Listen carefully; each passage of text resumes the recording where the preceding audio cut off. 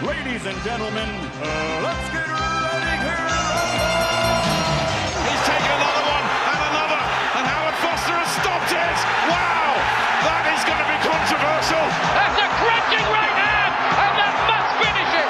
It must finish it! Taylor trying to catch himself, using his jab, eats a right hand, another right hand, and he goes down! Oh my goodness! The dream is made real!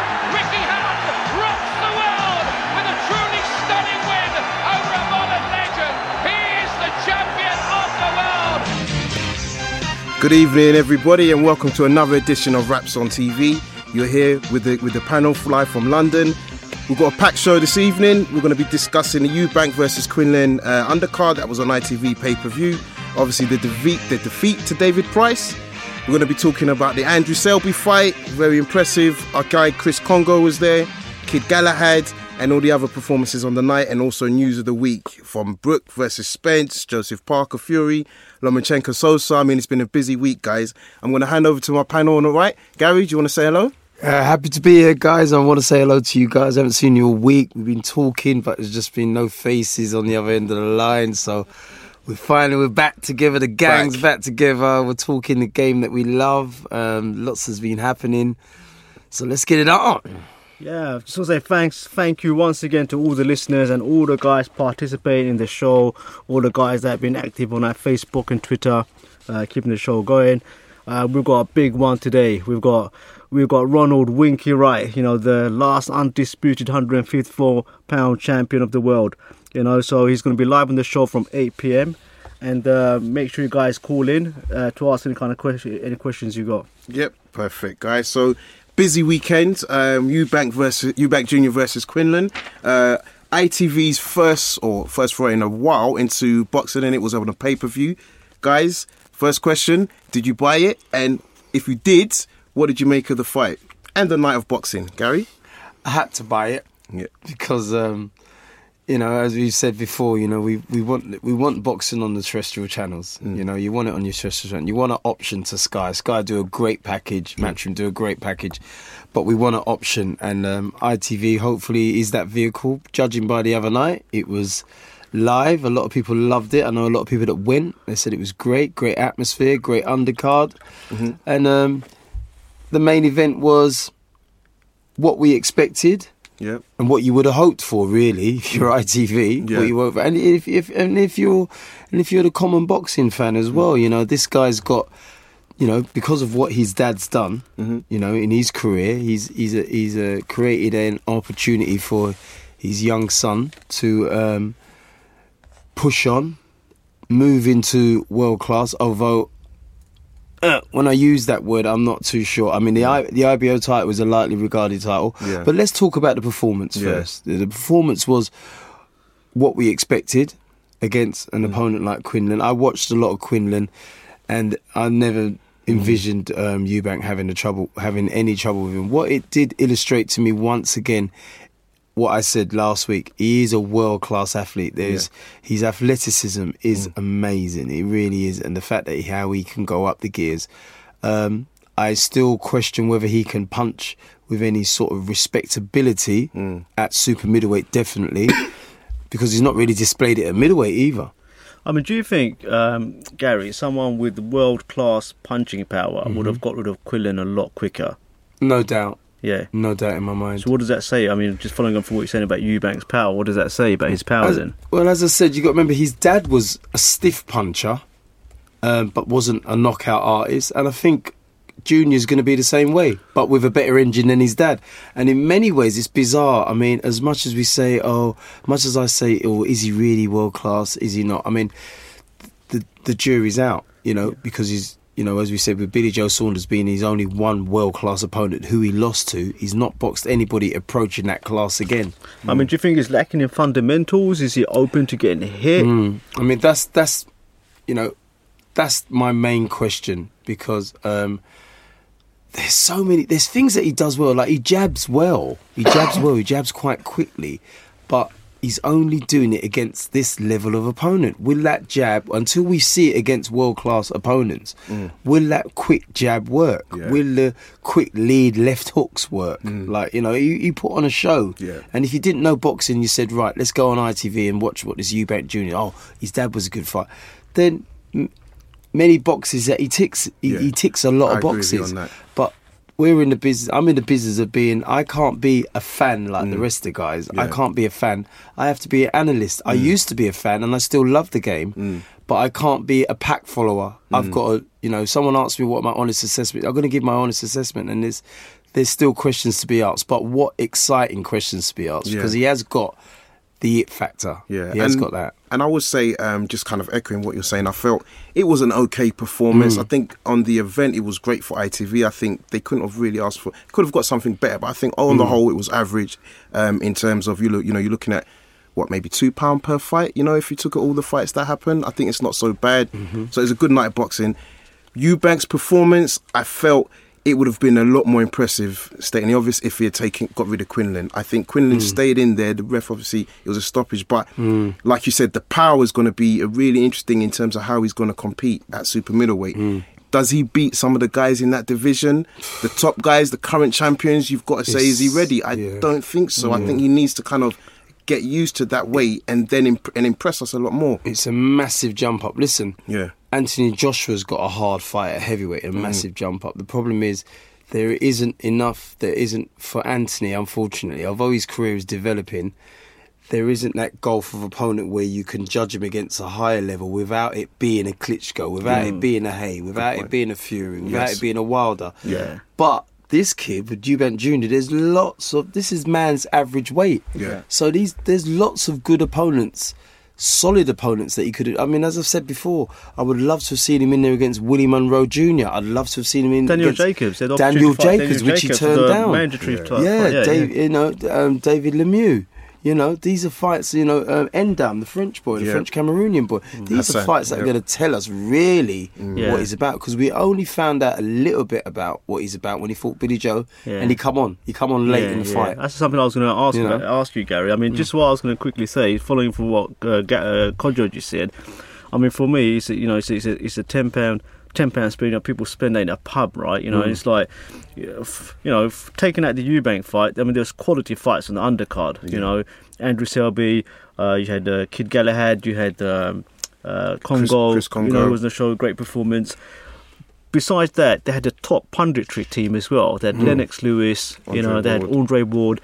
I thought the production. Mackenzie doesn't get a lot of credit. I was going to say Mackenzie in there as well. I forgot. I was thinking about it, but I forgot him. I thought I need to chuck him in there as well. He's a top champion as well. Exactly. And I thought the production was really good as well. I mean, I like. have to be honest. Okay, I mean, to a lot be fair, of people, maybe I'm being critical, but it wasn't as smooth as I would have expected it for ITV being a big powerhouse. But they are just getting into it, so I'm not judging them too harshly. But it wasn't that great. I mean, if you compare it, like why I think Matchroom has been so successful, right? And Eddie Hearn said this in his podcast last week as well, right? Is he basically said, look, why we've become so successful is because we've created a night out, right? They've made it into people get dressed up, it's razzmatazz. People love that kind of stuff, Everyone as well. Yeah. You know what I mean? Like, you go to the O2, from the ringside right up to the top. Everybody's dressed up. They're not staying at the boxing afterwards. They're going out. But I mean, must admit, some of them girls are so legless. They just need to be going to their hotel rooms. Some girls out there need to control their drink consumption. Yeah, and just following on from that, right? You got Box Station production. I think there's still been that dark. Whereas if you look at his production at Alexandra Palace, right? Or what was it? Olympia. Yeah. I mean, I thought it was nice. The production was decent. People were still dressed out. You had a lot of, in quote speech marks, celebrities there as well. So overall, I thought it was a good production. I enjoyed it for £10. I thought it was worth it. So in terms of Eubank, what next? Who would you like to see him fight next? Well, he's got to make a decision. I mean, this whole jumping down between the... I mean... Will he make middleweight and be strong? As I said, if we're talking middleweight and being strong, there's lots of options. I've named them already. Endam, Groves. Sorry? George Groves Groves? at super middle. Yeah, we're but talking he's back at middleweight. Okay, to go back down. Yeah, Okay, sorry, going back yeah, down. yeah. So we're talking, obviously you got Billy Joe. I'd be really interested in seeing him fighting Yeah. Billy Joe again. Could he That would- right the wrongs? You know? Would you say Billy Joe is world class? Yes. Yeah. Yes. He beat a world-class world champion to win the title. Yeah, Andy Lee was a good performance. Yeah, I mean, you knocked know. him down twice. That was a Yeah, really good definitely, performance. yeah. I won't lie, there's a little bit of I'm kind of grimacing my face purely because of the last performance. I think we need to see him go on. I think he's definitely got the potential to be. I think he's on the fringes. He's a top fighter. I like watching Billy Joe. That's very accurate. But He's he needs On the he's fringe. That's what I was going to describe it. yeah. you know. I mean, but as I said, you know what? The game is. How can I say it? He's got a world ranking. He's a world champion. 100%. Yeah. You know, On so that he is, field. on paper he's world class. Yeah. So was Quinlan. Yeah. So was Quinlan. And Charles, but I get what Gary's saying. But I think for me, I think it's not hard for him to be world class in terms of if he just goes and takes the fights that we want to see and performs. His last performance, I think everybody and he would admit was poor, and that's not what you would want from a champion. You've got to remember, he's had a very long career, and it takes exceptional human being to have a long career. You got to remember, he's been fighting since probably about 8 years old. It takes an exceptional human being to still keep pushing on and not to underestimate any opponent. And you could see he wasn't keyed up for it. Whereas when he fought Eubank, now you remember the Twitter pictures and everything, how great he looked. That was the best condition I ever saw him. Still faded, but then I'm not surprised because Eubank was coming on. But So guys, we had another guy on the show, David Price. There's been a lot of criticism, a lot of people been laughing at what's been happening, a lot of people are quite upset what's happened. What do you think, Kojo?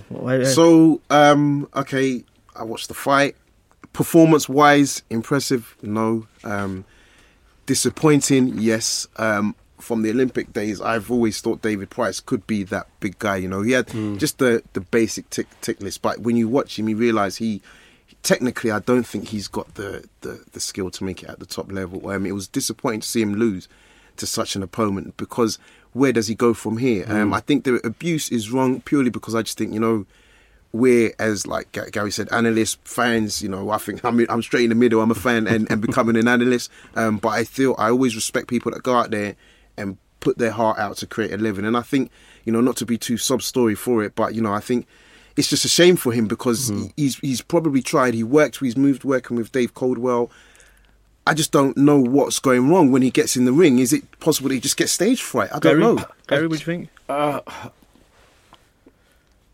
He's got to get in shape for one. I mean, there's so many things that went wrong in that fight, apart from what happened in the ring. He looked. When I turned the telly on, I popped out the room. They said, "Oh, David Price will be on." Walked back in the room, and I was like, "What the f has he done to his body? What is going on here? Why is he looking so fat and out of shape?" Should Coldwell take some responsibility for that? I think your coach has to. You know, I mean, you've taken a fight. Me personally, I ain't letting no one railroad me or my fighter into a fight. If my fighter ain't been living the life, he's not taking a fight. Step back. I know other good coaches that have done that. I think there's going to be a fair amount of criticism because that's what we do as coaches. Dave's had great days and he'll have great days again. But for this one, he's going to have to take some of the flack. I mean, I probably agree with what you're saying. I mean, he definitely looked overweight. I mean, he was gassing really early in the fight. He gassed as much as early as the second round. You know, and he was, if you got a feel for the guy, you know, he's still an Olympic bronze medalist. Yeah, he's an Olympic bronze medalist. You know, he's won the British heavyweight title. You know, and one interesting point I picked up is I was listening to Spencer Fearon, and he was saying that because he was there, he was at Olympia. Yeah, Spencer, and he said it was a great show. Yeah, and you know, he like, bumped into Coldwell as he's walking up to the ring, and he gave him a hug, and he said the guy just looked nervous. You know, Coldwell just looked really nervous, and there was this nervous energy about both of them. So yeah, but that's what happens when you know your fighter is not in the shape that he should be. Listen, I'm a coach. I've worked with. You know, I've worked with. I've been in the corner with them, mate. Even when they're in 110% shape, you're still nervous. Yeah. For them to not be in any shape at all, then you're thinking, oh my gosh. And then you don't know. I mean, some guys, like Billy Joe now. Billy Joe, I can imagine when he was warming up and everything, Jimmy Tibbs and them lot still thought, well, same old Billy. He does this in sparring. He weighs 30.5 stone in sparring. Still does the business. Still outboxes everybody. So they know what they're going to get against that opponent that night, which wasn't the most dangerous opponent. But with David, because there's so many things that go on in David's head, I've worked with David, and he can be so indecisive and just not have the belief that he needs to have. That I truly believe, if he had that belief, then we're talking about a different fighter. But as I said, the history books don't say if. The history books don't say should have. They don't say would have. They don't say could have. You know, just like he gave up as well. You know. Yeah, because this is the point I was trying to make. The reason why Dave looked so nervous, because he knew his boy couldn't do 12 rounds if the other guy fancied it. But you're saying that, like, I mean, again, you know, the reports that are coming out, he was sparring 12 rounds easily. Reports. You think that's just bollocks, is it? Anyone can listen. When you've got sparring partners that you've personally chosen and that you can control, you know, it's different. What I really admired about Adam Booth is that David's sparring partner, David Hayes' sparring partners, were always world class. Mate, he had Deontay Wilder for the Fury fight. Who the hell does that? Yeah? So they're both banging each other in sparring. The right level to get Spartan them trained. mentality. Yeah. You know? Not every sparring partner's like that, but a fair few of them are like that. Do you think he needs to call it a day now, Davy Price? Do I think he needs to call it a day? Can't tell a man to do that. Yeah. I mean, I haven't got that right. And I've been there, and I've had people say to me, Gary, it's time to quit. And it's not a nice thing to hear. What I would say is that it's going to be very, very difficult. He's going to have so much more resiliency of character. This is not a physical thing. And people that say, oh, well, he's not that good. He is good. I've had him on the pads. I know what he's got in the tank. I know what he's got mentally. I know what he believes he can do. Just on fight night and in preparation. Fight night and preparation are closely linked. You got to prepare. That's why they call it fight night, because you're in a fight. Yeah? And this ain't no amateur business. This is why Audley could make it to the top level, because he insisted on taking the style that won him the Olympics into the pro arena. And it doesn't always work. Very rarely does it work. I mean, how hard is it going to be for him to get a broadcaster or a promoter to back him now? Yeah, that's it. Well, he's got to get somebody to believe now, it. Isn't it? The only thing they can do, have a rematch. Yeah. You have to pay a bit more money. Hammer's saying, yeah, all right, give me some more money. Let's do this. He got the whole Tony Thompson thing. He fucked up on the he did that with Tony Thompson, but this is, I mean, so let's fake what? It was a good fight. He's a good puncher. If you don't know boxing, that was a good puncher. Don't get me wrong, he was swinging for the houses, wasn't he? Especially after the knockdown. But you know why he was doing that? Because he knew he wasn't damn well fit. He knew he wasn't fit. And I've been there in the amateurs. I know when, oh my God, I wish I prepared harder. Let me just try and knock this man out quick. And it don't work, you know? Yeah. So, guys, we had Andrew Selby. So, I think we say we've been fortunate. So, guys, listeners, you know, we've had Selby last week, Congo the week before, both been on ITV. Gary, what do you think about the performance of Selby and Congo? Selby, as usual, just a level. You know what? That boy's not boxing a level far off his brother, you know? Impressive, right? He's not boxing a level far off his brother, honestly. I mean, he is putting together a row of wins that Tony Borg must feel confident now that he's maybe 3 fights away from fighting for a world title. That's how highly I rate him. You know, a European title at the very least. He's great. He really is great. You know, and I mean, it's so impressive to watch him as well. He's such a silky boxer. I mean, whatever the other fella tried, and the other guy was a good, solid pro. He was a hard worker. Good worker. Oh, yeah, and the guy fought for a world title. And this guy, Selby didn't lose a round. I was going to say, made him look average. Made it look average. Made him look average. It looked like sparring. Yeah, you know, it looked like sparring. You know, so. I mean, I can't wait to see both of them on a card together. Lee and Andrew fighting on a card together. That'll be a good, exciting night of boxing, because their styles together is just. Yeah. And Chris Congo, first round knockout. Yeah. Not against anyone special, but doing what he had to do. Chris Congo, as I said, I've watched him in the amateurs. I had the fortune of him coming over to spar with Georgie Keane when I used to work with Georgie Keane, and he's class. I was there when he lost narrowly to. The Fisher boy, Ted. Is it Sweetman? No, it's not Sweetman. Is in his amateurs. Yeah, in days, the right? amateurs. He lost to a really good... the kid is with Matchroom now, the welterweight. Unbeaten, 4-0. Ted... Cheeseman? Ted Cheeseman. Ted Oh, my Cheeseman? God, what's the matter with me? You're working too hard, Cal. Yeah, long day. And, they had a humdinger in the ABAs. Yeah? It was a really class that's fight. one for everybody to look out Yeah, for. that's what I'm saying. I forgot to say that to him when he was here. I said, that's the fight that I can tell that you'll be looking forward to. Yeah. That it's got a great story behind it. You know, both, one was ex-Fisher, Congo. He left, went to the Lynn. The other one stayed at the Fisher. They've gone their separate ways. They're both on the Team GB, but obviously not getting the elite status, but they're getting picked time and time again. Then they fight. Chris loses a narrow one. Yeah. And now he's probably out for revenge. Ted's Do thinking, I dare boy, say James DeGale, George Groves all over? Yeah, all over again. Because they're both fighting quite well. You never know how early that fight can come back. So Yeah, definitely. Would be impressive. Well, Cheeseman stopped Lloyd Ellett Yeah. in, a couple of rounds. I think it did him in a round, actually. Yeah, wasn't that on the O'Hara Davis? Cheeseman fought on the Yeah, O'Hara Davis undercard as well took him last apart.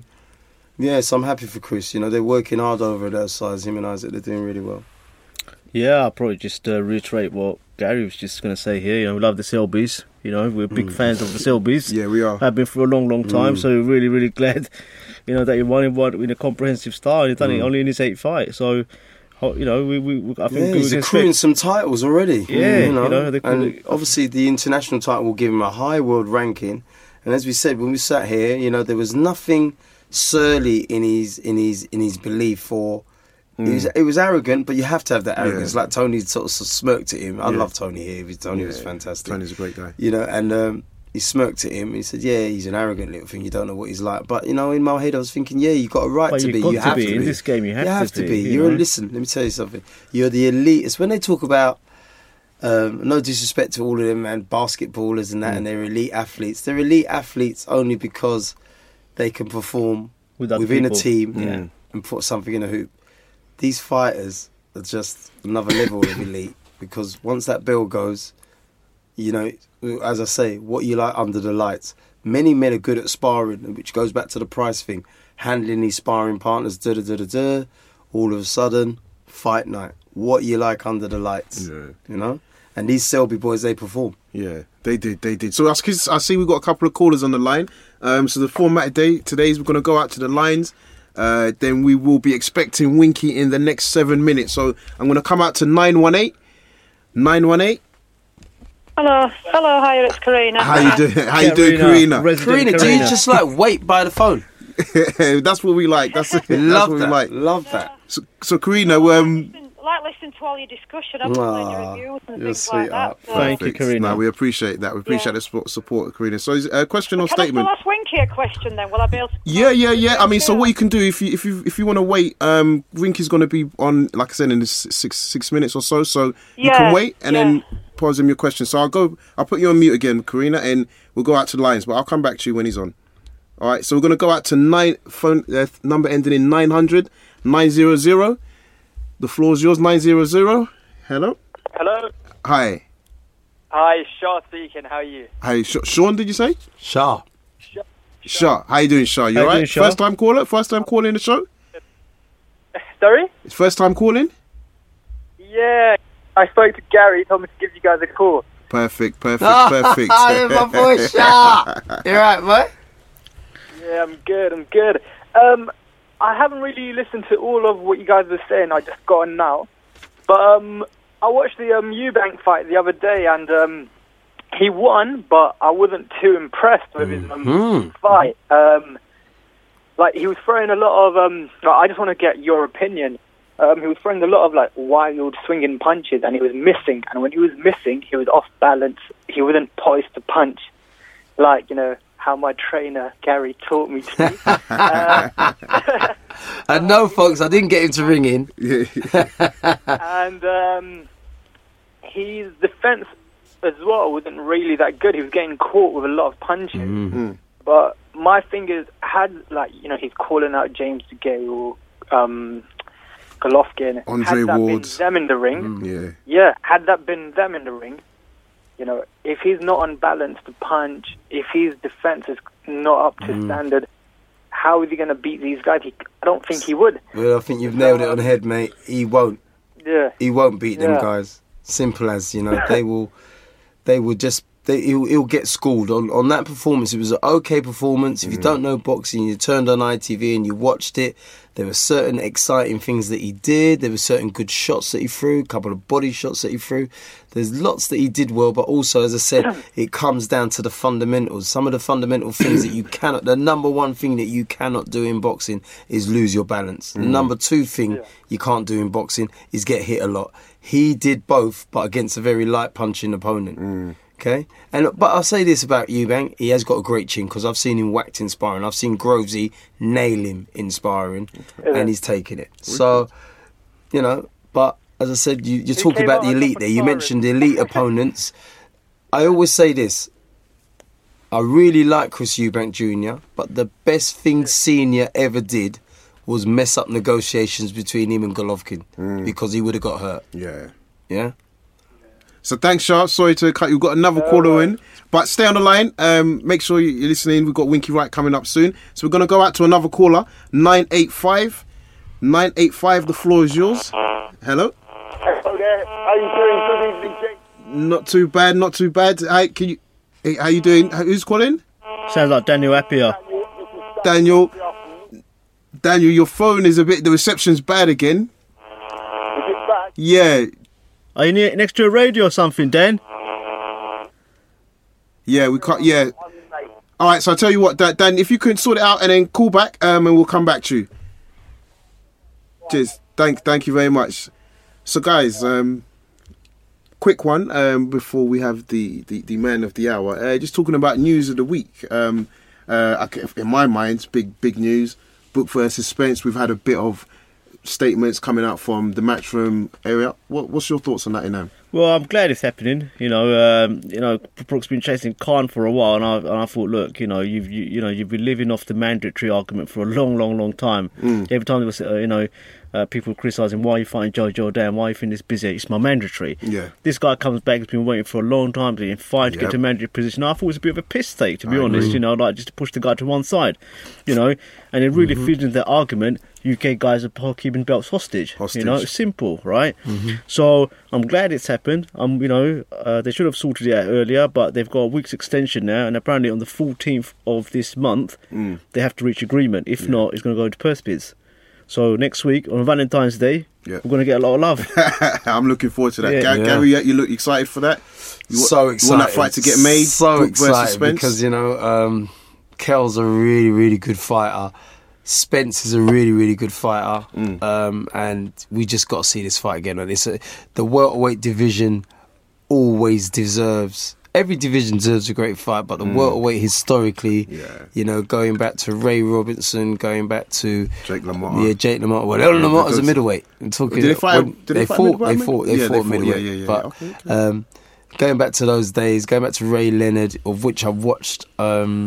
Can you believe it? I watched him against Thomas Hearns on Sunday. I found a version on YouTube, right, which I've never ever seen before. It was like a pre-fight build-up and then the post-fight build-up, and they were talking to him in between each round. Amazing fight. So you're talking, this fight, it doesn't obviously compare to that, but it's a great trade fight, and it's like, if someone didn't know boxing, you'd say, listen, let's watch this fight. How would that fight pan out, Gary? How will it pan out? Yeah.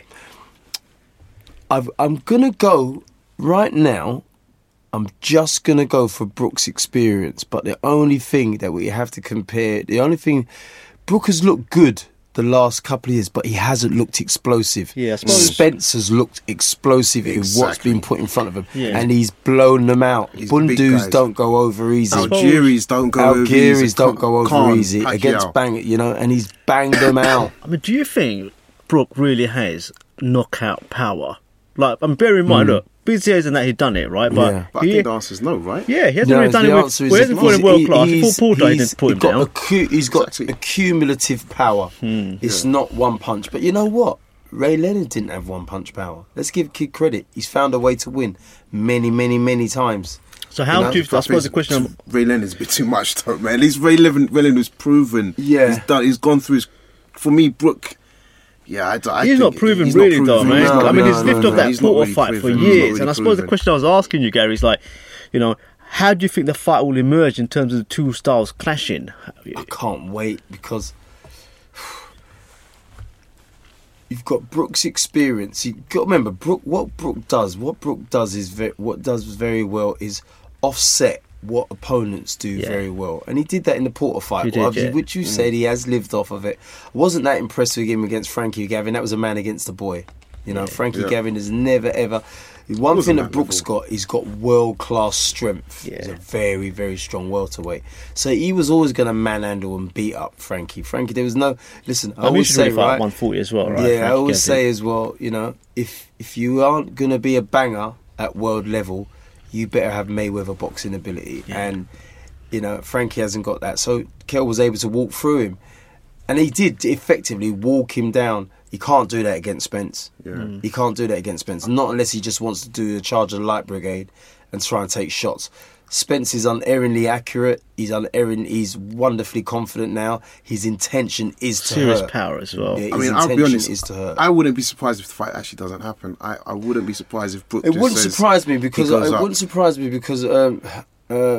number one thing I would say is that he's had a taste of the big money, and if anything comes up at say maybe 154 with a less dangerous opponent, say it. I mean. But you know what, right? I'm not sure if you can do 147 be strong. I think that's the key thing. I think is he going to be able to go down, still maintain his power, and actually be able to fend off someone like Errol Spence. But you know what? I think number 2 at 154, there's a lot of interesting fights that he could create, and just to start, I mean, you look at Cotto versus Kirkland's been called off. There's a lot of noise talking about Kell Brook Cotto. I'm not saying that's going to happen, but there's a lot of noise around that. You got Smith. I know he's fighting in April, but there's a lot of guys that he could potentially. I think now he's got options at his stage of his career. Wherever he goes, he needs to start fighting world class opponents. If he goes up to 54 and starts the whole business of fighting like people like Smith, you know, I think a lot of fans are going to start getting fed up. Smith was a world champion, so you can't. Took his WBO title. Yeah. Fought Canelo. Exactly. Yeah, but it's still a battle of two world champions. Yeah, but I mean, for me, I think, you know, if he's going to do it, he's going to be moving fighting people like the Charlo brothers. Yeah. You know, people like that. I understand that. I agree, but then with those types of fights, it's like,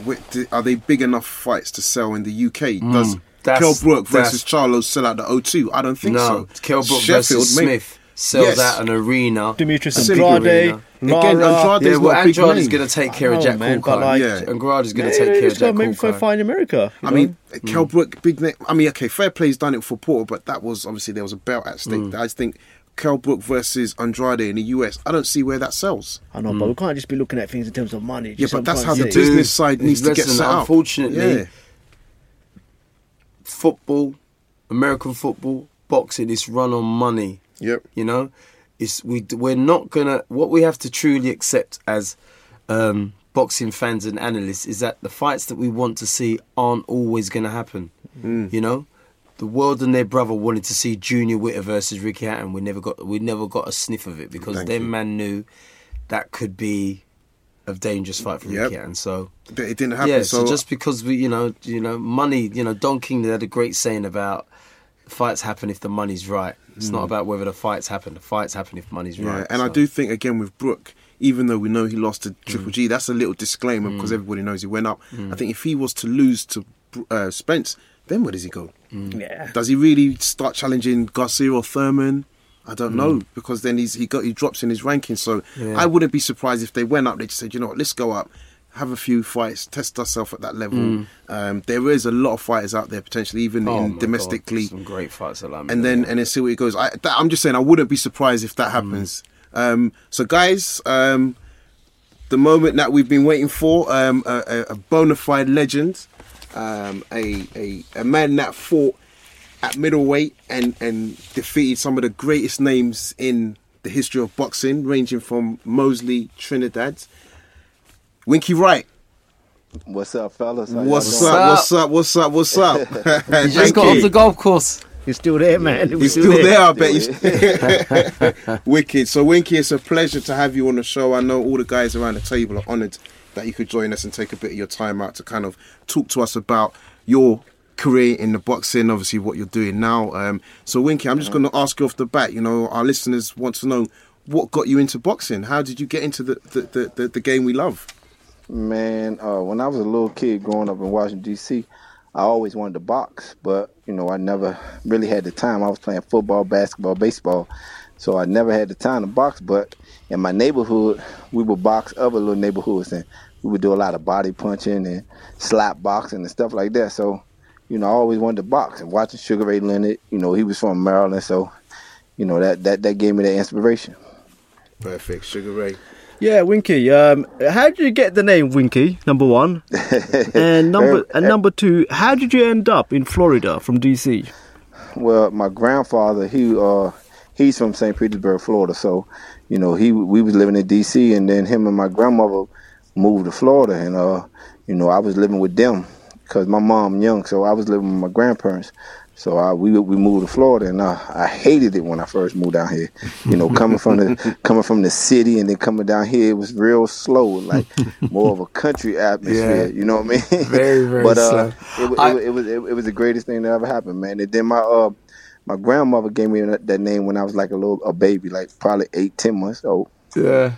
It's amazing that you stuck with it, I mean, most guys, they go like fearsome Fernando Vargas or whatever, El Ferro. So you stuck with your baby, you stuck with your grandmother. That's really cool, man. That's really cool. Yeah, listen, I noticed that your first 16 fights were in Tampa, and on a lot of them were at the Hyatt Regency, which I had the honour of boxing at as well. I boxed there when Lloyd Hunnigan boxed a common opponent of yours, Delfino Marin, on his comeback. After you got beaten by Marlon Starling. So your first 16 fights in Tampa, and then after that you guys go over to France and you have about 12 fights there with the Akaris brothers. Was that something that you all agreed on as a team? Was you still with Dan? Obviously you were still with Dan then, yes? Is that right? Dan Birmingham, your great trainer. I only had one coach, Dan Birmingham. Wow, amazing! All the way through my career, you know what I mean. But the Europe thing came apart. It came up on me because, in the U.S. at that time I was 16-0 with like 12 knockouts. I was beating everybody, but I couldn't get the networks to work with me. At that time, I was like a slick boxer then. I was thinking, moving, but they was like, well, nobody not touching you. It's not exciting, and, you just, beating them like that. So I'm like, well, that's what boxing is. It's supposed to be hit, not be hit, right? Yeah, that's right. So, and I just kept doing that. So someone came from Europe, and, I wasn't making that much money here. And then when I went to Europe, they paid me 4 or 5 times the amount I was getting over here for a 8-round fight. So I was like, you know what? I'm out. So I went over there, and the Curse brothers, man, they was good people, man. And the whole European, English people, man, they love boxing, man. I love the European fans. I love the English fans. Loved you. We loved you. And they love, yes, man. Yes, I got a lot of love from them. That's really cool. So, by the time you went to France, did you adjust your style, or did you just keep doing what you were doing that had given you the 16 wins? No, I kept the same style. I was still sticking with. If you see some of my earlier fights in Europe, I was just a slick boxer. Yeah. I outboxed a lot of people, outclassed them, and that's what it was. They was calling me the master boxer at that time. Because in France, they really respect boxing. They really they did. Boxing. They did. They did. I went over there, and man, it was fun. It was a good experience because I got to come over there and fight in the stadium where no one was cheering for me but me and my corner. You get what I mean? So it's just me and my corner against not just the opponents but the whole stadium. And I was fighting on big cards. You know what I'm saying? And it was just exciting. And then once I learned how to handle my nerves, and no matter where I'm at, go in there and perform, and it led me to become a better fighter. Yeah. So after you beat Carlos Santana, I know like Dan Birmingham, who's is quite connected to a number of promoters, and he was struggling to get you signed with people like Don King, Aram, etc. I mean, how frustrating was that for you? Okay. Well, it was frustrating, but it worked out for the best because I think I might have been, thrown to the wolves early with them, or I may not got the attention that I needed from them promoters because at that time they had other fighters. So by me coming to Europe, I wasn't the main fighter for the Curse Brothers, but I had became the main fighter. At that time they had a couple of fighters. Then they had Ike Corte, and stuff like that. So I was growing to be that champion, and then once I became that champion, it was good to have them in my corner. Yeah. So, Winky, as you know, we're a live fan interaction show, so we want to give our listeners and obviously the guys that are dedicated to the show the opportunity to speak with you. So, one of our callers, we have to say she's a resident. She's always supporting us and doing all her shares. A lady called Karina. So, I'm going to open up the phone for Karina. I've even remembered your number, Karina. Karina? Yes, sir, yes. Hi, Karina. Good evening. Good evening. So, Winky's here. Is waiting for your question. Or your statement. Right, okay, yeah. Can I have just two quick questions? Yes, you can have two, Queen. No problem. Right, okay, yeah, right. The first one is obviously quite a long career, 22-year pro career, which is pretty impressive these days. So what was the best fight you've had, and what was the best fight you fought against? The best fight of my career?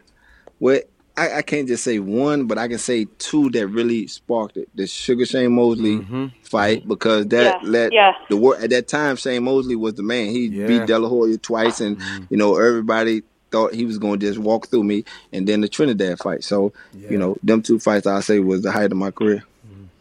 Perfect. Right. Okay. Yeah. Karina, another question? Yep. Yeah. I was just going to ask. Obviously, you've done quite a lot since you retired. You've got a record. You've got a record label, you've got a promotion company, and you're playing golf. So what's your main sort of thing going to be now you've retired out of all those? Or are you going to do a bit of all of them? Well, all at that record company, that was pretty much when I was boxing. I had a platform. Right. I was with the Rockaway and all that. So, but I don't do that. I don't do that anymore. I'm doing some real estate, and I got group homes. I'm working with adults with disabilities. So, doing that kind of thing right now. Cheers. So thanks, Karina. Playing a lot of golf. Cheers. Thanks, Karina. Okay, Winky, we're going to you. go out to another caller, 694. 694. Hello? Hello. Yeah. Hi, who's speaking? Michelangelo Seva. Hi, Michelangelo. How you doing, sir? Hi, How you doing, Michael. I'm not too bad. Good to hear from you. How you, Ronald? How you doing? I'm good, Mike. Yeah. How you doing, man? Yeah, I'm good. Just sort of I want to touch on your first ever actual championship fight, your world championship fight against Julio Cesar Vasquez of Argentina. I know he had you down about 5 times, and this is a guy who gets overlooked a lot, Vasquez. But getting back to the point in question is, do you feel? I mean, a lot of guys, they can come up, they can have, win a world title, largely untested, have 10 defenses, still haven't been tested. But back then, when you fought Vasquez, that fight afterwards, I mean, did that unveil to you that, you was going to make it? I mean, to actually show determination to actually get up, I mean, because in defeat sometimes we find ourselves more than we do as opposed to victory. I definitely agree with you. That fight, if you really watch that fight, I to myself, I was clearly outclassing Vasquez, but it just, I couldn't hold my balance because these new shoes. I trained in Europe for about a month for that fight, so I never did that before. So, but I wore out the soles on my shoes, so I had to go get some new soles on my shoes, but they didn't put the right sole. They put the sole where I was slipping everywhere. If you look at it, I'm slipping water, wherever, but take nothing away from Vasquez. He put the pressure on, and he did knock me down a few times, but it was a great fight for me to be that young fighter. I never fought, the most rounds I ever fought was 8 rounds, and I went 12 hard with him. And that after that fight, I said to myself, "Oh, I'm gonna win every title in this division." I said, because if I fought him that good on one of my worst nights because I couldn't hold my balance, and that fight went down to the last round. He got all the knockdown, but before the last round, I think I was up a point on the scorecard. So if I could have just stayed away and boxed, but I couldn't move, I couldn't stick and move. But it taught me that I was tougher than I thought, and I could take more than I expected, and I can give more than I expected. Like I said, a lot of people say I don't have a knockout punch, but you don't see fighters running in at me. Yeah, so exactly. I can punch. Just stiff puncher. Punch. That's right. It was just that I would never go out for the knockout. I would beat you up for 12 rounds, and then you would never want to fight me again. You're like, hey, I'd rather get knocked out than get beat up for 12 rounds. Winky, how difficult was the training for the Vasquez fight? I mean, I think you had flu or bad food, mosquitoes. How hard was it? Oh man, it was difficult. It was horrible. I said I'd never do that again. But see, we thought we wanted to be over there to get acclimated to the time and being over there. It was the worst thing ever. I wish we'd have just did what we normally do, train home and go over there about a week, and then we good. But it was my first world title fight. and he was a big fighter that at that time he was 50-0 going in. Yeah. You know, 50 fights undefeated going in. And is it true you didn't even do a 10 round at that point? So no, I never did a 10 round. I just did 8 rounds. I did 8 rounds. So I knew that once that fight right there, like he said, it showed me that I could be a great fighter, and after that, you know, I dominated. Perfect. So I'm going to go out to another caller. I know it's Daniel 985. Daniel 985. Floor's yours. Hello. Evening, fellas. How you doing? That's Good much evening. How better. you doing? Yeah, we're good. We're doing good. Yeah, good then. All right. Question for Winky, right? Listen, Chris Eubank Jr. Do you know anything about him? Have you seen him fight? Yeah, I seen him fight a few times. Real good fighter. Real good fighter. Okay, right. What do you think he has to do to improve? Where's he from here? He's not a big puncher. His technique's lacking, right? You're answering the question. Let the man answer. Yeah, I'm about to say. All right. Cheers, Daniel. Cheers, thanks. All right. I understand. Well, you know, you don't have to be a big people thinking, you know, you don't have to be a big puncher to be a great fighter. Floyd Mayweather is not no big puncher. He's a precise and sharp puncher. Exactly. You know, speed kills, and he's quick and he's precise, so he can beat you. You know, you gonna have them fighters that just got heavy hands, and they just blessed with that. But Eubank it's going to take, you know, the experience, getting in there with better fighters, getting in there and getting tested. When you get tested, that shows a great fighter. Anybody can. I'm not impressed when I see young fighters with a 25-0 record, this and that, because they haven't been tested. I'm impressed when if you got that record and you fought a few champions, but you fought champions that should beat you. You know, when you become a great fighter, you beat fighters that people think going to beat you, and that will make you a great fighter. Not you going in the fights where people already know you're going to win and you win. That's nothing. Get a fight where people are saying, "Wait, he got a chance of losing this fight," and you go in there and dominate that fight. That's when I look at you. Okay, now that's a great fight. You know, he did something what people thought he wasn't going to do. Perfect. And so, Winky, question, it's me, it's Kojo here. So, obviously, you fought in the UK. We had a couple of fights in the UK in Manchester, I believe, as well. Talk to us about your experience fighting in the UK, the fans, how you were welcomed. Man. UK was the best, man. When I was in France, it was very good, but when I got to UK, it was the best, man. The Brits, man, they are great fans, man. They're passionate, you know. Yeah. You never see fans cheer in the arena like them, man. They be, you know, once they start something, the whole crowd do it, man. And that was one of the fans that I first began to turn. Yes, you know, I was just about to say that. Yes, right? yes. You went all Marvin Hagler on those guys, man. You went seriously. I watched those 3 fights, and you were putting some body shots on Steve Foster, Dodson, and Binham. And Binham could punch. Ensley Binham could really punch. Puncher, you know, but honestly, that was your. You know, there's 2 kinds of horrible southpaw, right? You've got the horrible, awkward southpaw on the back foot. You've always got to lean in.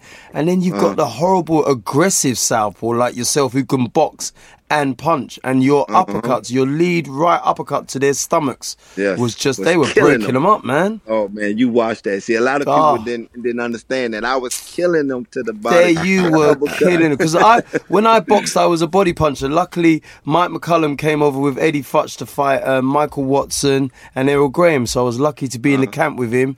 And I'd loved Mike ever since he beat Don Curry. I loved him ever since he beat Milton McCrory, really, because he's from Jamaica. That's where my family is from. So like we love him. And you know, you always just say, man, buddy ain't got eyes. And man, boy, you really took it to those guys. How Steve Foster took that beating, I'll never know. It was I didn't know how he can take it. It was just so wonderful to see, because I'd seen like some of your fights in France, and I wouldn't say go as far as to say you were negative, but you were much more of the southpaw boxer that people hate fighting, but it wasn't really a TV seller. But when you come over to our country, man, you were just closing the show. Yeah, when you Google that fight, when you Google that fight and you click images, all you see is a man calling himself the Viking on his knees on the ring and a man standing next to him. You know what I mean? So he had to look in pain as well. You know? Yeah, man. When I fought him, man, they was like Steve the Viking. So I seen the tape on him, and he just come forward. I'm like, oh man, he telling me for me because every time he come in, I'm gonna catch him to the body, and that's what I did. And then it worked, and I take my hat off. He took a lot of punishment, man. And but he a good guy, man. And his son is a good little fighter too. So after that, Winky, your career starts getting better and better. You're starting to fight better, higher and higher caliber opponents. You got an opportunity to fight for the NABF title, which you won. Off the back of that, you got an opportunity to fight Bruno Macart for the WBA belt, which eventually led to you fighting WBO belt, which led you to fight the Feroz Fernando Vargas, right? So, which you went toe to toe with him. Which hold on. Let me stop you 1 second. Yeah. Now I won the US. I'm gonna give y'all a preview of this my career. Now I won the NABF belt and I won the USBA. I won the NABF and the USBA. Wow, so I never lost any of them. Any belt I had, I never lost. So that's one thing I want to let y'all know. Yeah.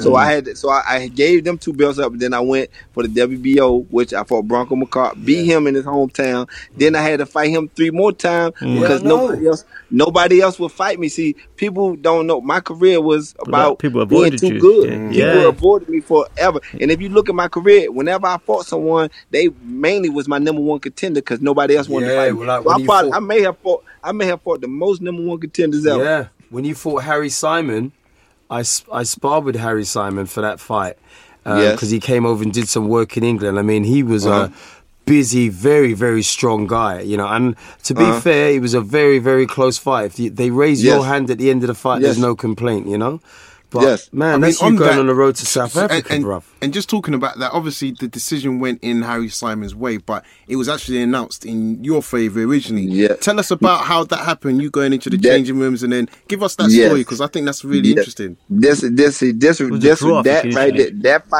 fight put a real bad taste in my mouth about boxing. That was where I was ready to stop boxing because, first of all, let's say this: Harry Simon was a good, strong young fighter. I take my hat off to him. But if you watch this fight, I'm killing them to the body early. But they ref keep telling me I'm hitting low. I'm like low. I'm hitting good body shots. I'm killing them, and it's hurting them because I hear them grunting. But they telling me they can't stop going to the body. So they took a point away. So I'm like, they're going to disqualify me. So I'm like, oh Lord, I'm in South Africa. If I go to the body again, they're going to disqualify. So now I can't do nothing but go for headshots. So now we slugging toe to toe. He's coming on. Yeah. So like I said, I take nothing away from him. He's a great fighter. But if I feel that it was very, they wanted to disqualify me because I was hitting them with some great body shots. But take that away. We fought a good fight. At the end of the fight, they called it a draw. So as a draw, I'm the champion. So I keep my belt as the points. Exactly. And I said, okay, that's cool. I said that's cool. I still thought it was a good fight. I thought it was a close fight, but I thought I won the fight. And I said, okay, cool. It's a draw. I take a draw. But then I go to my dressing room. So it's just, I go to my dressing room, I'm changed and everything. They call me when we get ready to leave it and go back to the hotel, say, oh, hold on, we want you to come back to the ring. I'm like, what we come back to the ring for? They like, well, we changed the decision. You lost. How in the hell you can, I'm sorry, because you can't do that. How you going to change the decision? First of all, you take 15 minutes in the ring to count the score. So they counted the score, they went so many times, then they realized it was a draw. So basically they wanted somebody to change their decision, but the person didn't do it. So they put enough pressure on the American judge to go, and then this is her first champion. And this is another thing. This is this lady's first championship fight. All right. They made her, so she changed her scorecard, saying she gave 1 round for him, and that's how he won the fight. That's Julie Lederman, right? Yeah, Julie Lemon. That was, and from then on, I was like, that's some bull related to the Harold Lederman? Yeah, daughter. Yeah, his daughter. His daughter. That was her first championship fight. They put pressure on her, and she changed her decision. So to this day, she know what she did. And like I said, all of these things, all this did was make me become a better fighter because Now I understood that the boxing game is not fair. It's not on your ability. It's on who pushing the buttons and what promoter doing this and what person doing that. So from then on, I said, you know what? I'm gonna stop. I ain't even gonna leave it close. I'm gonna just start destroying these fighters. And that's what I did. And I have to say, Winky, so over in the UK, you know that we are passionate and we support all of our fighters, but we don't always want a guy to be undefeated and, always victorious. We even support a guy when he loses, and I think, that technical loss on paper for you, I do think, in terms of you going back to the US and how your career took off from then, do you feel that the public warmed to you a little bit in regards to maybe the loss and the controversy around that loss? And I had a lot of fans. See, the boxing promoters and such they didn't do too much, but the fans truly say, listen, man, it's bad how they did that, but we want to see you fight. I'm saying, keep fighting, don't give up. I'm saying, you can do it. You got a lot of skill. So that right there helped me to push on and say, you know what, if they believe in me, I believe in myself. I'm gonna show them that I can become a great fighter. Because the Vargas fight made you relevant again, didn't it? Oh yes, now the Vargas fight. See, I got the Vargas fight because of that fight. So nobody wanted to fight me once again. And then Vargas, he's 17-0. See, you gotta look at my losses. When I lost to somebody, I'm pretty much everybody I lost to undefeated. Yeah, exactly. Yeah. They undefeated and they young, they hungry. It ain't like I'm fighting older cats that don't want to fight. You know what I'm saying? I'm fighting somebody that's young, hungry, and up and coming. So, the Vargas fight, he was 17-0, 17 knockouts, or they thought he was going to come in here and just whack the floor with me. And I told them, I said, man, I'm going to destroy this kid. I said, it's okay, because I was still young, even though I wasn't as young as him, but I was still young, because nobody wasn't fighting me, so my body wasn't wore down. It was just like, okay, well, let's get in here and do it. And HBO and everybody, he already had a fight. He already had a fight after me. You know what I'm saying? Him, Ike Corte already signed the fight. So I'm like, he just disrespect me. He just going to sign the fight. Okay, I'm going to change all that. And, I went in there to do that. I went in there. I said, I want to see how tough you are. You supposed to be ferocious, this and that. We're going to go toe-to-toe. That's the first fight I changed my style. Yeah, I was going to ask you that. Why you went toe-to-toe with that fight? Yeah. My trainer didn't know it. My whole training camp, I was still boxing and moving, sticking and moving. But in my mind, I said, I'm going to go out here and we're going to fight toe-to-toe. I want to see how tough he is. So, Winky, we're going to go out to the lines again. 081. The floor is yours. Question or statement? Questions. How you doing, guys? This is Nicholas. How you doing, Nicholas? Good to hear from you. The floor is yours. Good, guys. Obviously, so I wanted to ask questions to Winky. Obviously, first of all, big up to you. I'm a big fan, and, congratulations I appreciate it. on all the achievements you had. You're an absolute legend. Thank you, man. And a lot of people I know for sure. And so what I wanted to ask is basically, what is the fight that you think, that made your legacy cemented? And also, out of all the new boxers that's coming up right now, who do you think is a dark horse that you think that it's probably going to be taken over in a few years, but nobody has really spotted him yet? That's my two questions. Good question, Nicholas. You're on mute. Winky, do you want to fire ahead? The first question was what fight? You said what fight secured your legacy? I would have to say Trinidad or Shane Mosley, because I became Shane Mosley fight did it because I became the first undisputed junior middleweight champion in a long time. You get what I'm saying? So now that fight right there, they can take away. They can say Winky Wright did, Winky Wright did, but they can never say Winky Wright was the undisputed junior middleweight champion of the world. And now the second one, it's kind of hard to say because you can't. A lot of these up and coming fighters, if you're not the fighter that they want you to see, they're not going to show you on TV. So you can't really see them. You have to go to little local shows and you're not going to know. But right now, if you're looking at the top fighters out there, I like a Earl Spence. I like a Keith Thurman. I like fighters that can do more than one thing. But once again, like I say, it's going to take them fighters to have a great challenge to make them great fighters. Because if they fighting fighters that they supposed to be, then you ain't seeing that. Like this fight with Keith Thurman and Garcia, that's going to be a good fight. See, we need fights like that for fighters to become great. Now, I don't think you need to see a Keith Thurman and Earl Spence right now, because that could be a Sugar Ray Leonard, Marvin Hagler kind of fight, because both of them young fighters are young, strong, and can punch and exciting. So they're going to bring you an exciting fight. Yeah, that Angelo Dundee did say, he said about Hearns and Lennox, just leave the fight alone for a while and let it cook it up, and juice up, you know? You got to.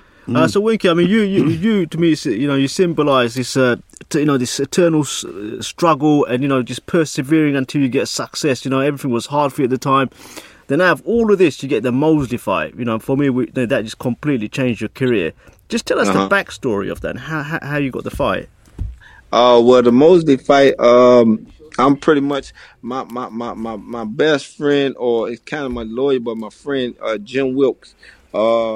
He was pretty much handling Jeff Lacey's career at that time. Jeff Lacey was up and coming, and then became world champion. So Jeff Lacey with Gary Shaw, and then Gary Shaw had Shane Mosley. So Shane was looking for a fight, and I had the title. I had a title, and he had just won 2 titles. So he was saying he wanted to be the undisputed champion. You know what I'm saying? And to do that, he had to come through me.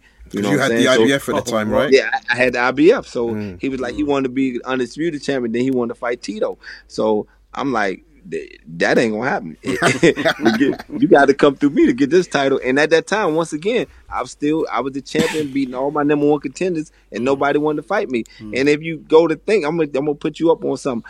I never lost my junior middleweight title. I had to give them up because I had to move up to middleweight. Yeah, you know what I'm saying? Because no one of weight making difficulties. No one wanted to fight it. Listen, when I became undisputed champion, I ran everybody from 154. They went down to 147, or they moved up to 160. Yeah. They cleared that. I cleared that whole division out. And then it was like I had to fight whoever wanted to fight, or number 1 contenders. I did that, and then it got boring. So then I was like, you know what? I want to do more. I want to become the first undisputed junior middleweight and middleweight champion at the same time, which never happened. So that's when I fought. Taylor, Jermaine Taylor. Yeah. And and then I feel I beat Jermaine Taylor. They don't know where in the world they was looking at. That was crazy, but they didn't want to give me my props. I went up and fought. This is the same guy that beat Bernard Hopkins twice. So and Bernard was the king of that division at that time. So when he came and beat Bernard, so I come right behind him and I beat him, and it's like they give me that, man. I go down in history doing something no one ever did. And on that, so I'm just going to go to a Twitter question. Liverpool Jeff has said, you are regarded as a defensive fighter. Do you think this is fair? I don't think that's fair, because I do think that I have a great defense, only because I use my defense for my offense. Yes. Defense sets up your offense. That's right. Yes. That's what the great fighters do. Yes, if you look at my punch stat, I throw a lot of punches. So, a defensive fighter is somebody who go in and throw 10, 20 punches around 30. Man, I throw 40, 50, 60 punches around. I throw a lot of punches around. But you also I notice in your fights that you're very adept at catching and countering. You want them to punch at you. That's right. And that's the martial art of boxing. I say to people that are boxing, don't worry about the punches you throw. Worry about how you're going to react when someone starts punching at you. Yeah? Thank you. Well, you said something. You said something real good. I tell a lot of people all the time. Got to embrace that shit. I tell a lot of people who they get out, they get on the bags and they hit the mitts, and I tell them the bag and the mitts, they don't hit back. Yeah, you can look good on the mitts and the bag, you can be all that, but that don't hit back. I want you to do that in front of somebody when they catch that and counter your ass. And go to the bottom. That's when you know what's going on. It's funny, when I first started amateur boxing, we had a guy called Barry McGuigan over here, who was a world featherweight champion. Yeah, you know Barry McGuigan, and he had a mean left hook to the body. And I said to my mum, I want to learn to throw a left hook to the body. I'm going to stop a kid. And my mum looked at me in horror, because I was about 14 years old, and I'm talking about stopping kids with body shots. And I went in my next fight. I stopped this kid with a body shot in the first round. Wow. And my dad came over. He's like, your son is a killer. So Winky, is it true that you're right-handed southpaw? Yes, I am. I was going to ask you that. So you play golf right-handed then? Yeah. I do everything right-handed. Only thing I do is south. I box southpaw, and that was more of I can box right-handed too, but I feel more comfortable on the right side. My movement and everything feel comfortable on the right side. So when I turn, as a southpaw, but when I turn right-handed, if I want to just throw the bomb and I turn right-handed, so I can drop my right hand because it's much stronger. But I just feel more comfortable as a southpaw. Yeah, no, that's impressive. And was that something you learned like from a very young age, or was that something you learned? I always fought when I was a young kid. I always fought as a southpaw. I always had my jab hand, my right hand out front. And then once I started boxing, when I was almost 16, so I was like 15, about to turn 16. So then I went to the gym and they was like, "You right-handed?" So I said, "I'm right-handed." He's like, "Right-handed." So he's like, "Get in your stance." So I got in the southpaw stance. He's like, "Oh, I thought you said you're right." I said, "I am, but I fight this way." So then I shadow box a little bit and hit the back. He's like, "Okay," he like, "Just stay that way." And then it was over. Yeah, so you fought Mosley a second time. It was, it was a bit more tough the second time, but you beat him again. You moved up to middleweight and you fought the legendary Tito Trinidad, which again you completely outclassed him. It was a complete masterclass. And before, but at the press conference, you were saying, I'm just going to school this guy. Where did you get his confidence from, and why did you feel you could just beat him so easily? Listen, I love power. Styles make fights. Style make fight, and I love power punches. But once he told y'all, I'm good at letting you hit me and I'm counting you. So, I was never scared of the guy that could punch hard. I didn't want to fight the guy that throw a million punches because then he going to try to outpoint me. You know what I'm saying? So, by Tito, the way Tito fought, I knew he had the set to throw punches. Yes, so, when he's going to punch. Yeah. As dynamic, as hard as he hits. And one thing you also know, he was perfect for you because he's going to unload, but his head's going to be there. He ain't going to move his head afterwards. Yeah, and he right there, and there. the way I fought, I can brace, you brace can hit my and arms. counter, You're not going in, you just hit my arms. So once when you standing right in front of me, after you throw your punches, I'm ready to come back. And he was right there. Yeah, definitely. Let me tell you, because you looked like you had like an extraordinary long reach. What was your reach? I didn't know. I think my reach was like 72. Wow, like you look like 74. Because Ray Leonard was 74. Yeah, my reach wasn't that long. That's I think insane. my reach was like 72, 73. More than 73.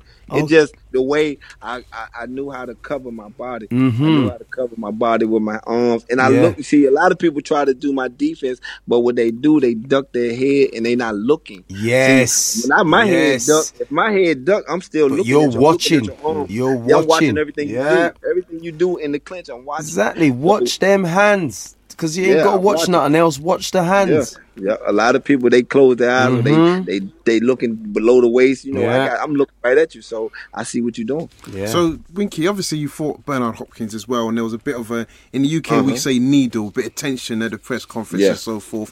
For our listeners that may not have been around in that area, do you want to just talk about how that started between you and Hopkins and obviously how that came into the fight? Well, Hopkins, he knew what he was trying to take me out of my game plan. Yeah, you know what I'm saying? Because I was gonna box the lights out of him. I was gonna just jab him to death, move around him. But at that press conference, he was doing what he's doing, and then he touched me, and it almost went the other way because I had a lot of people right there. So it almost went the other way. So I was like, you know what? We're gonna keep this and go and keep it boxing. But he did what he had to do. Now he made me mad. Now I want to hurt him. So he took me out my game plan. But once again, Bernard did a lot of headbutting in that. He was known for that. He was known. They would not take him. I know he was known, and we told the referee, listen, he's known for headbutting. If you headbutt, you gotta penalize. You can't just let him keep doing it. You keep telling him, okay, stop doing it. You ain't doing nothing from it. You supposed to penalize him, make him stop doing it. He headbutt me, cut me in the second round. I could have not fought. I could have said, you know what, I'm gonna stop. That cut that I had was so deep, I could have stopped and nobody would have said nothing. But in my heart, I wanted to hurt him. I wanted to hurt him. I wanted to punish him. See, do you think that kind of took you off your game plan by having that attitude? Yeah, it definitely affected your performance. Yeah, it definitely took my one game. But now I got blood coming in my eyes, and you know, and I gotta watch this and make sure they don't stop the fight because the eye cut real bad because it was cut real bad from the it was round. a bad cut. You know what I'm saying? So I could have quit and I could have said no, I can't continue, and it would have been a draw. It would have been I wouldn't have had no problems about it. But I wanted to fight no matter what. And you know, sometimes fighters biggest problem is us. Yeah, you know So I always say, you know, sometimes a coach's job is to save a fighter from himself. That's right. That's right. And I should have said, you know what, we gonna stop this fight and we're gonna do this fight again. Yeah. Next time, I'm not gonna let you headbutt me and nothing. And then we would have got the best. And like I said, I still think I beat him because he's doing a lot of holding and grabbing. Yeah. You landed the cleaner shots. Yeah, and he should. And then I'm saying, listen, man, this man holding this much, but take some fucking points. Yeah. The referee, I was so mad at the referee. I was like, that's another job. That's what I thought. Like, once again, a Golden Boy show. He was with the Golden Boy team. This whole thing was a setup. I think it was a setup. So I was upset with that whole situation. But it is what it is. On another sense, you could say that for me, I still, as you know, that fight was very close, but you still lost to any era fighter. You and Bernard Hopkins, for me, are any era fighters. You would have belonged in any era, the 1930s, 40s, 50s, 60s. You were that kind of solid style, tough men, you know? Yeah. Amazing. A great era. Great. When I look at your record, I'm so pleased with you, and I can't believe you're not in the Hall of Fame yet. I just, you know, they want to make you be retired for like 5 years, so I'm just coming up on that. Oh, and now well, I hope you get it on the first ballot. I really do. I better. We'll be making the right noise for you as well. This Winky. resume is just ridiculous, folks. I mean, you go pretty it's far just to beat that. You'll struggle to beat that. From Winky, is it true you turned down something like $5 or $6 million to fight Oscar De La Hoya? Heck no. Oscar ain't no fool. Listen, Oscar never wanted to fight me. That was I wanted obvious. to fight Oscar so bad. I said, listen, before he fought Pacquiao, I was the man. I had all the belts. I'm like, why are you going down and fight him and you can fight me? Why would you do that? This to fight everybody wants to see. I beat everybody you lost to. Yeah. Everybody you lost to, I beat. Except for Bernard. At that time, I ain't fight Bernard yet. I'm like, listen, let's do it. He ain't gonna do that. He ain't gonna do that. He just told me. He straight up told me. He's like, man, I just don't think I can beat you. I was like, I said, man, listen, man, we're gonna get the fans what they want to see, man. We come out, you're a great fighter, I'm a great fighter. Let's do it. That's what made boxing great, man. Yeah. When you say I'm a throwback Earl, I love that. I really appreciate that because I think that Earl with Sugar Ray Leonard and Marvin Hagler, them fighters, man, them was truly great Fab fighters. Four, them man fight each other. Fight each other 3-4 times I mean, and then say nothing about it. And you know, them was true war. Duran, Hearns, man, that was you had an Earl. I was watching. It's funny. I was with a friend of mine the other day, and we shadow boxed the 14 rounds of Leonard Hearns. We had it on the telly. We had a minute rest. Good way to spend your weekend. I was Ray Leonard dancing around the room, and my friend was Tommy Hearns jamming after me. It was excellent. We heated up the front room. We put the heating on. Because they kept saying, it's 97 degrees in this stadium. So I put the heating on. So I guess on that, Winky, in terms of the current fighters in the division you fought at, is there anybody that really attracts you? I guess in both divisions, super welter and middle. Is there anybody that you kind of drawn to and think, they're a talent? I like I said, at junior middleweight and at middleweight, junior middleweight, I think Canelo Alvarez is the best fighter right now for that because Shorty is a beast and he's trained hard. I like him over Triple G. I love Triple G. I think Triple G is a heck of a fighter. That's what I've been saying. So how do you think they would? How do you think it would happen if they fought? I think it's gonna be a great fight, but I just think Canelo. He stay in the park. I like Canelo. So I keep telling you, man. People look at me like I'm mad when I'm saying it. I keep saying everybody keeps thinking Canelo's running from things. I'm saying you now. On improvement levels, Canelo is vastly improved. 100%. Yes. We've got the Golovkin that we're going to have now. We've got that Golovkin. I think it's the timing. He ain't improving. Yeah. The Canelo boy is improving, man. Because he's not fighting guys that can make him improve. That's right. You have to fight them kind of fighters that can make you improve, that can make you want to strive for more. Golovkin is a heck of a fighter, good puncher, great puncher. Yeah. But you know, it's easy to give, but we gotta see how you take it coming back. And how funny is it? How funny isn't it, Winky, that if you look at both of their last 12 opponents, Canelo's resume of opponents vastly it wipes the floor, blows Golovkin's out the water, wipes the floor, blows it out the water. But I will say this, and it has to be a disclaimer.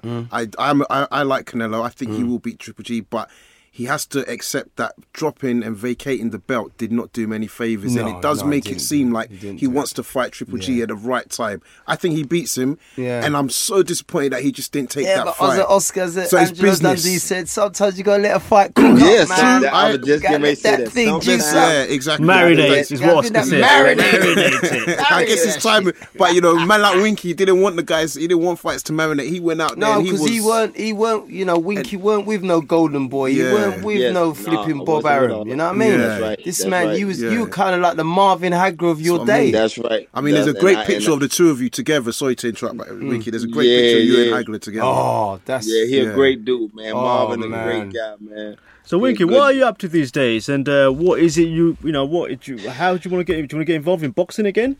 Yeah, man. I see boxing has, you know, before I retired, I was only fighting like once every 8 to 12 months, and that was ridiculous. For me to be a champion, for me to be the fighter that I was, I had to wait for young fighters who nobody knew. The HBO, the networks wasn't giving me the date. They wanted me to give them the dates. I had to fight under their interpretation. I'm like, this don't make any sense. If I'm the legend, if I'm the guy that got all the credentials, why am I waiting for somebody? You know what I mean? Yeah. But it was always because it seemed like they never wanted me to become who I am. But they couldn't stop me because the fans always show love. And that's why I always take time out to thank my fans. I always take time out to speak to my fans, to take pictures. People know me and see me, they say, man, he the coolest dude. He don't act like he's arrogant or act like a superstar. I'm just me. And I appreciate my fans because my fans held me on their back for a long time. That's good. And I was going to say also, Winky, I mean, for some of your fans that will know, I mean, I grew up in that era where hip hop was probably not. It was at its dying ages. It was at the last of good tracks. Era. You know, The last great era. And you were in some of these videos, and I'm saying, how did that come about, and how did you enjoy? You must have enjoyed living in that moment because obviously rappers respect boxers and vice versa. But how did it come about? Oh man, it was great, man. I got my buddy, my other best little friend named Damon Ramirez from New York, and you know, he was real connected in that era, that hip hop, that little lane. So we got to meet. You know, he introduced me to Damon Dash. They knew who I was, but I didn't get to know him until I got with him. And then once I knew Damon Dash, at that time they had Rockefeller, Jay-Z. Rockefeller was the shit. You know, they had the game on lock. They had the movies, they had the liquor, they had the music, they had everything. So the women. If you was down with the Rock, you was the man. So you know what I mean. So that's how, you know, I was down. So me and Dame became good friends, and then I got to meet Jay and them, and it was just a whole era. You know, I got to be in that last great era, like you said, of music. You know what I'm saying? Them dudes they had a whole movement. You know what I'm saying? Noriega, they had all of that, man. Yeah. And then I got to get down with I got to get down with my man Chris Lighty, who was managing a lot of our Bustin' Rhymes. He had all Missy Elliott. So Chris Lighty was one of the greatest managers. That's when you used to have MTV Bass. Yeah, and that's that whole thing, honestly, man. So it was love, man. It was love. They all showed love. Amazing era. One more question. How would you like to be remembered? If someone said to you, how would you like your ring career encapsulated? How would you like to be remembered? Man, I would say I just want people to remember me as a great person first and foremost, and second, a fighter that ducked no one, ran from no one. I wasn't one of them fighters that had to be fighting in my own backyard. You know, definitely you traveled. You rode. You know, it's so funny. I did a tweet about you earlier. You have to watch it. You have to like it, right? And it's on Instagram, and I said, real warrior, road warrior. Yeah. You know? And that takes a lot in a man to just say, you know, let me get out of my safety zone. Let me go and test what I got. Let me test these skills on the road and best another man, you know? Yep. Amazing That's career, what I man. did, man. I appreciate it, man. Like I said, I bless God. I thank God for all my blessings, and like I said, a lot of the stuff, I had kids, and they pushed me to want to be great. I would do stuff that I probably wouldn't have did if I didn't have kids, because I always wanted my son to look up at me as like, man, that's my dad, and that right there made me work hard as ever, do all the push-ups, sit-ups I needed to do, and I did it. Good. So Winky, we're looking to, obviously, we appreciate you joining the show. We want to see you over here in the UK. We're going to make some plans to get you over here. Oh, that'd be amazing. But obviously, listen, I want to come over to the UK because I ain't been in a while, man. There's a lot of fans that I seen there's a lot of fighters that were up and coming when I was there. Now they retired, but they still great fighters and they got good connects. I want to meet the new generation of European fighters. I want to come over there. I want to do some commentating over there. Oh, we got some good ones, man. We got some good young kids coming up that would love to meet you, and I think they would really benefit from your advice. Yeah, I remember Frank Warren had it going on over there at that time. Frank Warren was the man. It's a competitive market now. You got Warren, you got Eddie Hearn, who was a man. Barry Hearn's son. ITV back in this game. So there's a lot of options. There's Sky, a big player out here. So we've got some wicked golf courses. But not the weather. You got to talk to the European promoters over there and let them know Winky Wright want to come over there, do some commentating and do some things over there. I love to come over there. It'd be great. Winky, the kind of the format that the broadcasters have got, they tend to have a lot of pundits from an ex-boxing background, so with your kind of legacy, you'd fit in so easily, and it's great to hear. We'd be privileged to have a guy like you out here in the UK. You showed a lot of love to the UK, and just want to say, look, thank you so much. Thank you so much for joining us on the show, and we'll be really pushing for that. And Winky, do you want to shout your Twitter? Do you want to shout out how people can follow you? Yeah, man, come follow me at Instagram, Real Winky Wright, and my Twitter, Real Winky Wright, and and Facebook. My Facebook is just Winky Wright. So look me up, man. Come follow me on all my social media. I just started getting on it, so I want to have some. Y'all gonna see a lot of golfing on it because that's what I do now.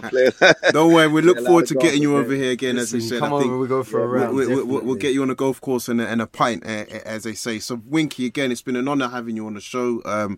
Certified legend, you've been supporting Raps on TV since we've kind of been having this conversation. So, we appreciate Raps on that. TV, baby. Yeah, that's right. So listen, Winky, have a good evening, or I guess afternoon for you. And you have a good afternoon, and we'll speak to you soon.